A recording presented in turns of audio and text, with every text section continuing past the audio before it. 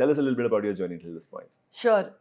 So I think the good part about me transitioning to growth space was that I started off my journey as an entrepreneur. So by the virtue of you being an entrepreneur, the default mindset becomes growth, right? Sure. So it has to start with a mindset.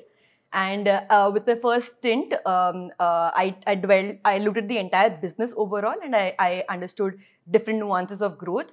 But the turning point for me with respect to understanding product-led growth, and especially the tech ecosystem, happened when I joined, let's say, Trell, which was back in 2020, middle of 2020, is when I started looking growth from a different mindset altogether. And within this, I started off with sort of understanding what growth really is to start off with, right? Sure.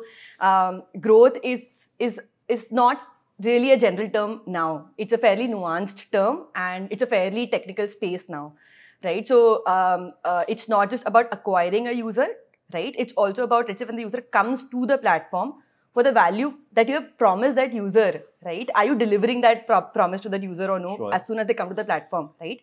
Once you've realized that value, are you making him realize that value again and again to build that habit, right? And once that habit has been built, are you sort of thinking around the revenue angle to it? Are you able to monetize that user? Finally, is that user also able to get you more users, right? And such and such. So there's a very detailed outlook to thinking about growth. Sure. And in fact, my journey started with, first of all, reading a lot around growth space in general. Sure. I had to go to the basics. What you're going to get today is a lot of crystallized knowledge from a lot of conversations and studies that she's done here.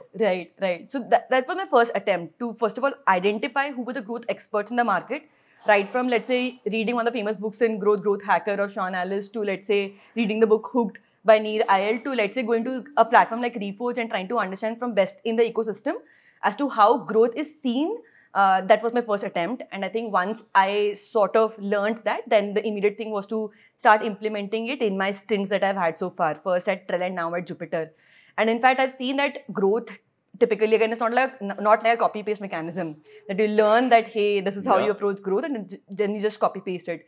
It changes with a lot of context. It changes with who your user is, what they're trying to come for to your platform to solve, right? What is their expectation with your platform? Is your platform, from a user mindset point of view, is it like a candy offering or is it like a painkiller, right? There's a huge spectrum of how the user... listening the VC language speaking, but Right.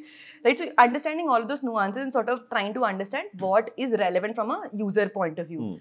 And I think as we go on in this discussion, we'll try and touch as much as I can in these nuances and sort of try and unlock how growth can be perceived.